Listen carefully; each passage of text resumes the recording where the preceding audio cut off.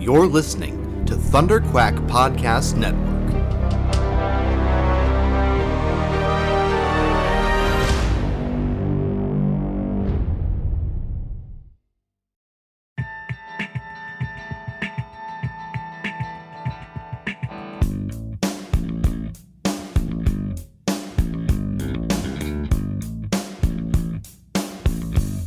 You're listening to the Pullbox Podcast, the International Graphic Novel Book Club.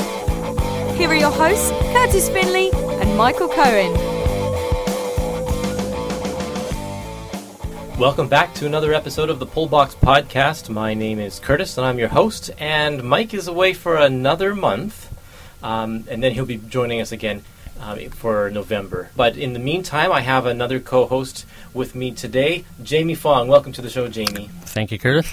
And Jamie and I have an interesting origin story here. We met because we both had cover song blogs at the time, and mine was featured Disney cover songs. Yeah. And yours, kind of all-purpose general cover songs. It wasn't even the focus, but that's kind of what it gravitated towards.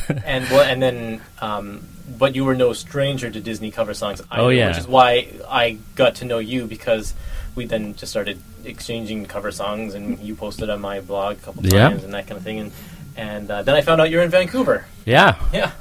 So and also a big graphic novel fan. So it kind of made sense to, when I was looking for someone to fill in for Mike, to bring you along and say, well, you want to talk about comics with me, which is something that we've sort of done online a little bit over Facebook, but not in great detail. Yeah, mostly a lot of comments here and there. Yeah, so I think this will be an interesting conversation for us. Yeah. We have 3 books that we're going to be talking about over the course of the month. If you tune in next week, you'll hear us talk about Private Eye by Brian K. Vaughan from Image Comics, and then the week after that we'll talk about Patsy Walker, aka Hellcat, from Marvel Comics, and in this episode we're going to discuss This One Summer by Mariko Tamaki and Jillian Tamaki, and this is a book from First Second, which, if you've been listening to the podcast for a while, you know it's one of my favorite graphic novel publishers. Mine too. Yeah, they do just some great stuff. Oh, my favorite, yeah. Well, I'll tell you a little bit about this book. It's sort of it's sort of a coming of age book, and I say sort of because usually coming of age books have to do with sex, but this one doesn't. I mean, not really. A little bit of it, but it's not. It doesn't really affect the main character like a lot of coming of age stories do. The story features Rose, who is, I don't know, how old is she? 13 years old? I was guessing 12, 13, something like that. And she, every summer, her family goes on a vacation to a small town where they have a cabin, and they spend the whole summer there. And every summer, she meets up with another girl who, I think, lives there, right? It's not that she vacations there as well. I got the sense that she was also kind of once a year. Okay. I don't know for sure, though. I don't remember. In any case, they meet up. The other girl's name is Wendy, and they have a great friendship together, and they see each other every summer, and they spend the whole summer together, and then they have to say goodbye until the next year. So it's that it's in and of itself is an interesting relationship, because so much happens in the course of a year that you're not even sure that the person is going to be the same person you remember the following year, which is a little bit about what happens in this book as well. They're at this formative time in their lives where they a lot of stuff is happening to them, to school life, their bodies, their parents. One of the things in here is Rose's parents are having a few issues, they meet up, and they do have some conflict because they aren't the same people that they were last year, and they're just trying to figure out how to be friends, right? Yeah, and there's also kind of some friction there as well, or that Wendy is also like a year and a half younger as well, so there's a slightly diverging path a bit. She's not maturing quite as quickly as Rose is, and you can tell in like the comments that she makes, and the way she thinks, for sure.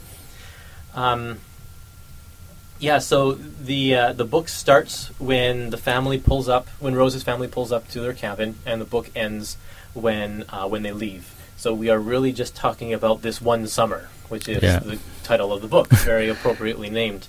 And then through the course of the book, we are introduced to a bunch of secondary characters that we really only learn about through the eyes of Rose, including a guy that works at the corner store who they rent videos from. Yeah.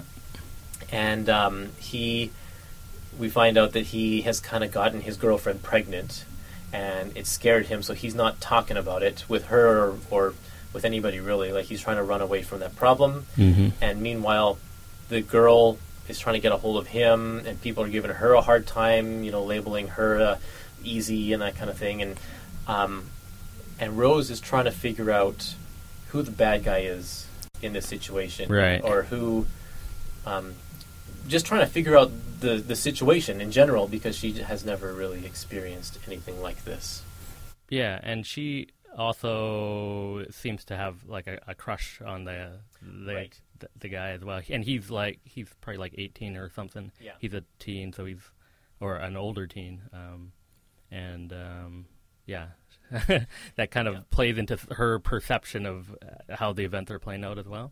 Right. Yeah, and you can see her at the beginning. She likes this guy. He's cool and he's laid back or whatever. He doesn't care about the world or whatever. And then yes, her perception of him kind of changes as she gets to know the situation a little bit more. And then there's I mentioned this before, the story of Rose's mom and dad, who are having some marital problems. Right. And I think that's one of the more important storylines, because we find out at the very end, this is a spoiler. Yeah. We find out at the very end is because the mom had a miscarriage, and she found out that she had a miscarriage while it was I guess a summer ago. Yeah.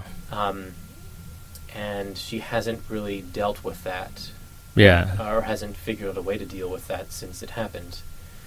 And her solution has been to kind of withdraw from the world, from her family, and coming back to this place where she first found out is just devastating for her.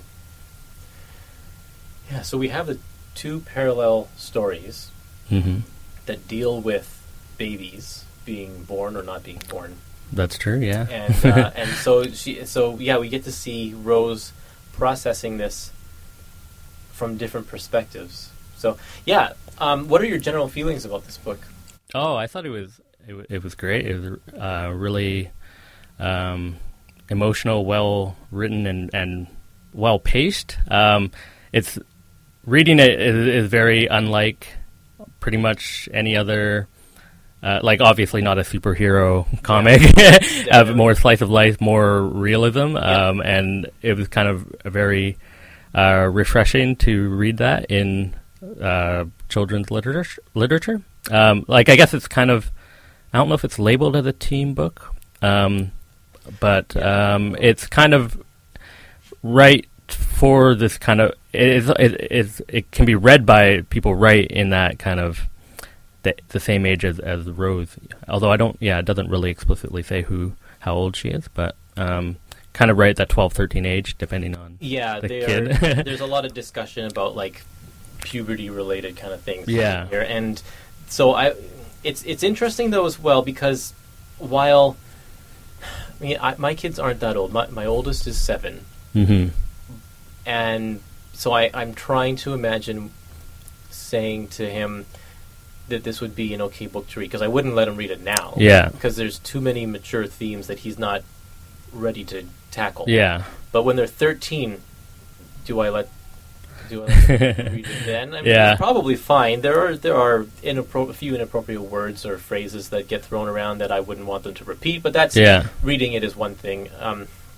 I think it's this book.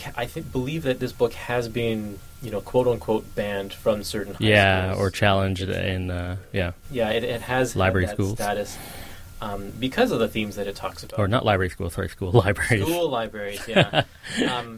Yeah, so it's but it's an important story to tell. I think it for just the teen pregnancy side of things, and also the miscarriage side of things. Like there's and even Rose, how she deals with her parents and the way that they're acting, right? And also her relationship with Wendy and how all of that impacts their relationship together. Like they're all it's so well crafted, yeah, that that all of the lessons intertwine, and it comes to a good conclusion. Yeah, and reading it, like, you can't help but think about your own childhood and relationships you've had, like, and a lot of these things happen over the summer when you're out of school and you're kind of just hanging out all the time with your friends and things, but then you do at some point start to diverge, like because you might be friends or thrown together because of circumstance or because you're in the same class or whatever. Yeah. But then at some point as you age and your personalities start to form, you realize you're like maybe not your friends not for any reason other than history or I don't know. You know, it's not like common interests or anything that's bringing you together necessarily. Well, I think especially once you hit high school and you start getting to choose the classes that you're going into, your own interests and personalities come out, and then you meet other people with like-minded interests. Yeah. Because when you're in elementary school, your interests are like, Pokemon and whatever, and you share that from a fairly immature level, because that's just what you're surrounded with. And you get a completely different perspective when you enter high school. Yeah, so we can totally see Rose finding out what she wants to do. And I think, is she the one who instigates renting horror movies? Or is that I think Wendy starts that, but I feel like she's the one who starts to kind of pull back from that. Like Wendy starts to, like, her grandma notices she's getting nightmares and things. Right. Whereas, I feel in for both of them, it's like this thing where you're trying to pretend to be more mature, or you're kind of testing the limits of what you can handle at that age. Yeah. And I mean, I also think back to my, like, elementary days when we were renting like VHS movies and things, but seeing various horror movies for the first time. Yeah. And I think that's one of the things with this book that also I found interesting was that a lot of it is them kind of interacting and forming or developing without a ton of parents around or looking over their shoulder too much. Mm-hmm. Yeah, Wendy is definitely a free spirit. Come and go as she pleases. She has an aunt that she lives with. I thought that was her mom. Was her mom? Yeah. Whoever it isn't terribly involved, but she has a job, I guess, he goes to every day or something like that. Yeah. So Wendy is growing up a lot by herself and influenced by her environment. And then, Rose, because her parents are having issues. There's at one point in the story where it's so bad that the dad leaves. Yeah, and goes back to the big city or wherever they're from. Yeah, and just has to take a break. And then the mom hides in her room and doesn't come out for a couple of days or something like that. Yeah. So Rose really is left up to her own devices while she's experiencing, just watching from afar, these small town teens getting into trouble. Right. Have you read other stuff by these two, Mariko and Julian? Yeah, I try to read everything they do. Yeah. Skim, you've read that one? Skim. Yeah, that was a good story too. Very similar in the sense that it deals with a teen girl in a coming of age kind of story. Yeah. As well. Different focus, but very good. In fact, we haven't really talked about the artwork, but and I don't know which is one of them. I think Jillian is the she is the artist. Yeah, she's the artist. Okay, because she, her work between Skim and this one has really matured and developed. Yeah. I found that like the skin was still great. Yeah. But there were parts of it with her layouts and that kind of stuff that showed a little like I didn't follow it as well as I could have. But this one's really good. Yeah, this one's fantastic. She's definitely stepped up and done some good stuff. And what's the recent one that they've done? Another school. Did you story. read Super Mutant Magic Academy? That's one. I think that might have just been one. Like that might just be Jillian. Yeah, I haven't read that one. Did you read that one? Yes, it's great. That one is. I think it was started as like a web comic. Oh yeah. So it's a lot more episodic, but all collected into one big volume. It's it's kind of like a Harry Potter sort of story, except very not interested in the it's more about school and relationships and yeah. Now you said it's just by one of them. I believe so. Do you feel the difference between just one of them versus a work by two of them? By both of them? Are they sisters? They're cousins. They're cousins. Okay. Yeah. I feel it's hard to say. Because I've only read the like just a couple, and I think Super Mutant Magic Academy was more. There's more kind of gags, but at the same time, it is like it does deal with dramatic and emotional situations. So I don't know. They are different, but I would be hard. It'd be hard for me to pinpoint what exactly one brings to the other. Yeah. I really liked their choice in color. Because everything, it's a black and white comic, but all of the lines are purple, like a dark purple, and the shades are lighter shades of purple, and it gives it a very specific tone, a very kind of a calming tone, rather than being stark black and white. Yeah. Which you mentioned you enjoyed the pacing of this. It has there's lots of like silent moments or moments without a ton of words. One part that jumps to mind, there's like it almost, I think it's just like times where it's like 10 a.m. and then it's like morning, but it kind of goes through an entire day over the course of 6-7 pages, and it's just like these little snapshots of things that are happening that day. And you just kind of like breathe and kind of meditate as you're like going through all these panels. Yeah, it has a very kind of laid back pace. Yeah, it allows you to wander through, and I think that goes with just kind of this sleepy little town. Yeah, where not a whole lot happens, although it sounds like a lot happens based on what we're talking about. That passage that you were talking about is really great. I totally like it too, and I'll see if I can flip to it in the book. I don't remember where it is exactly. It's right at the beginning, and I really like this because it starts off with a double page spread of her in her bed reading a magazine with the time. Then you flip it over, and it gives one image per page, so it splits it in half basically. And then you flip the page again, and now there's two panels per page, and then the next one is there's 5 panels per page, and the next one there's like 10 panels per page, and then there's like 15 panels per page. And it breaks down so that the increments of time get smaller and smaller in every panel as well.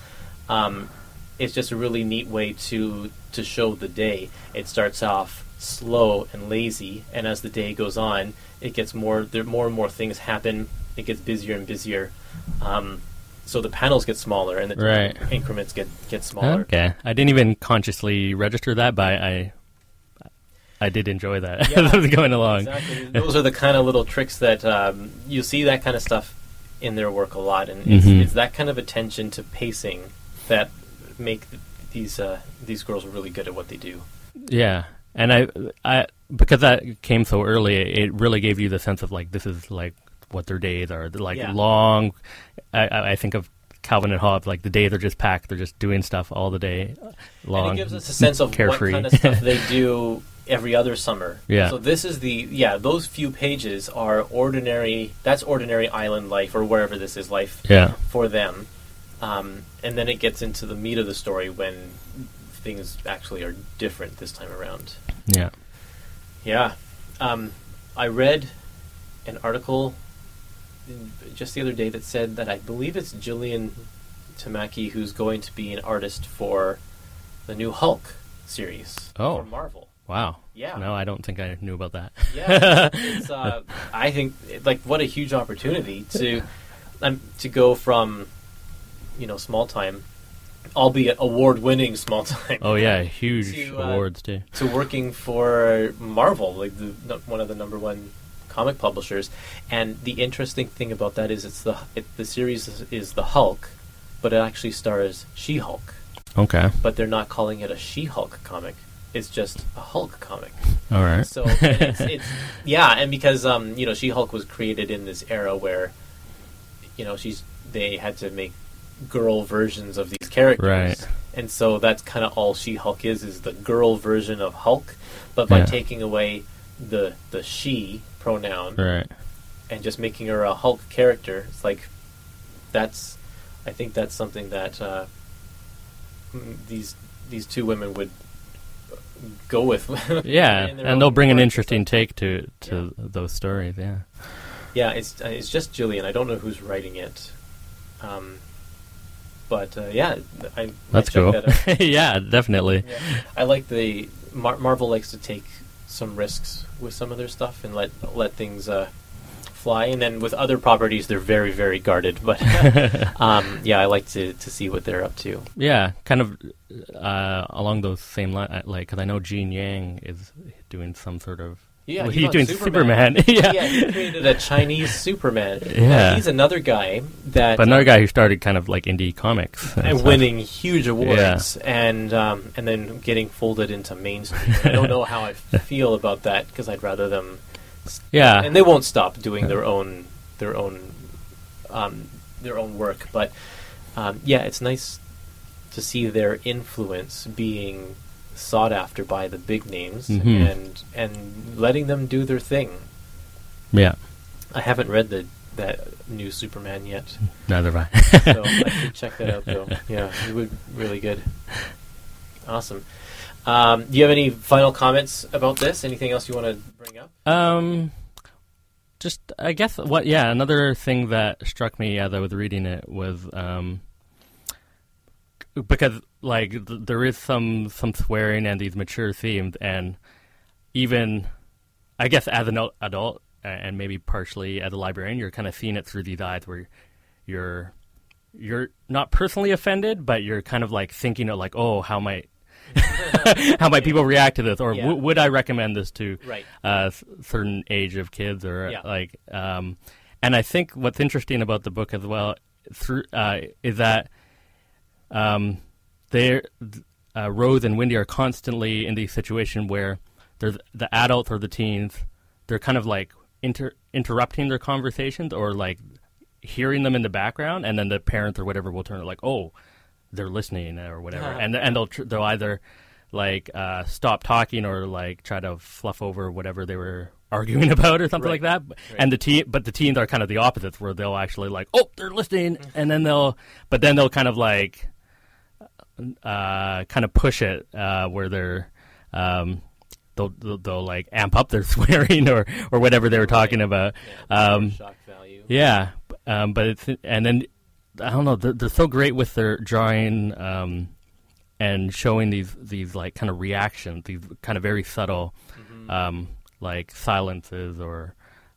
You're right. There's the subtleties in their expressions are really, really great. They they definitely know.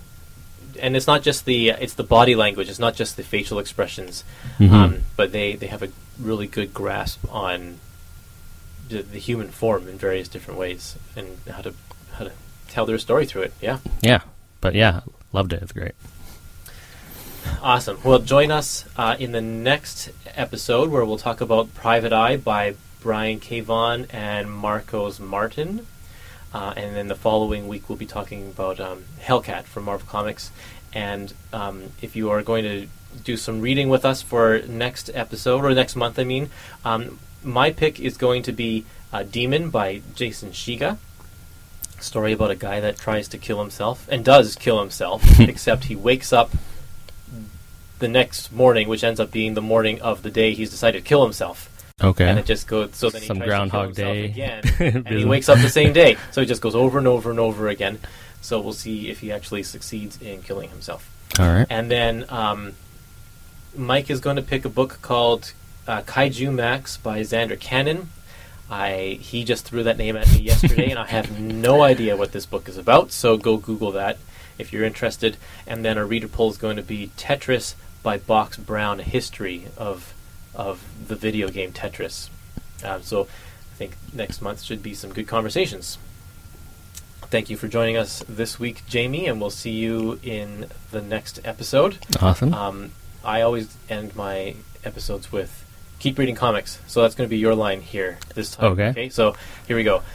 See you next time. Keep reading comics.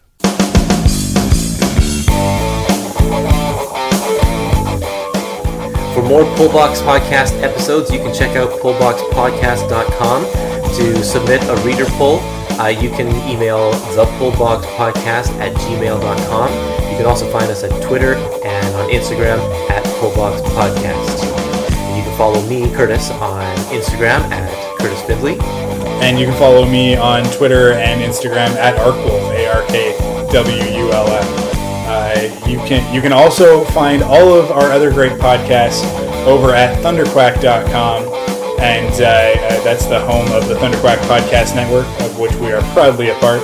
And if you want to help support all of our podcasts at Thunderquack, you can do that by heading to patreon.com/thunderquack, and you can pledge your support over there. Every dollar helps, but if you're a Pullbox fan and supporter, then you'd definitely be interested in the $20 level, which allows you to get all 3 episodes of the Pullbox Podcast, all 3 of our books, as one super long episode right at the beginning of the month, as opposed to having to wait for the individual episodes to be released.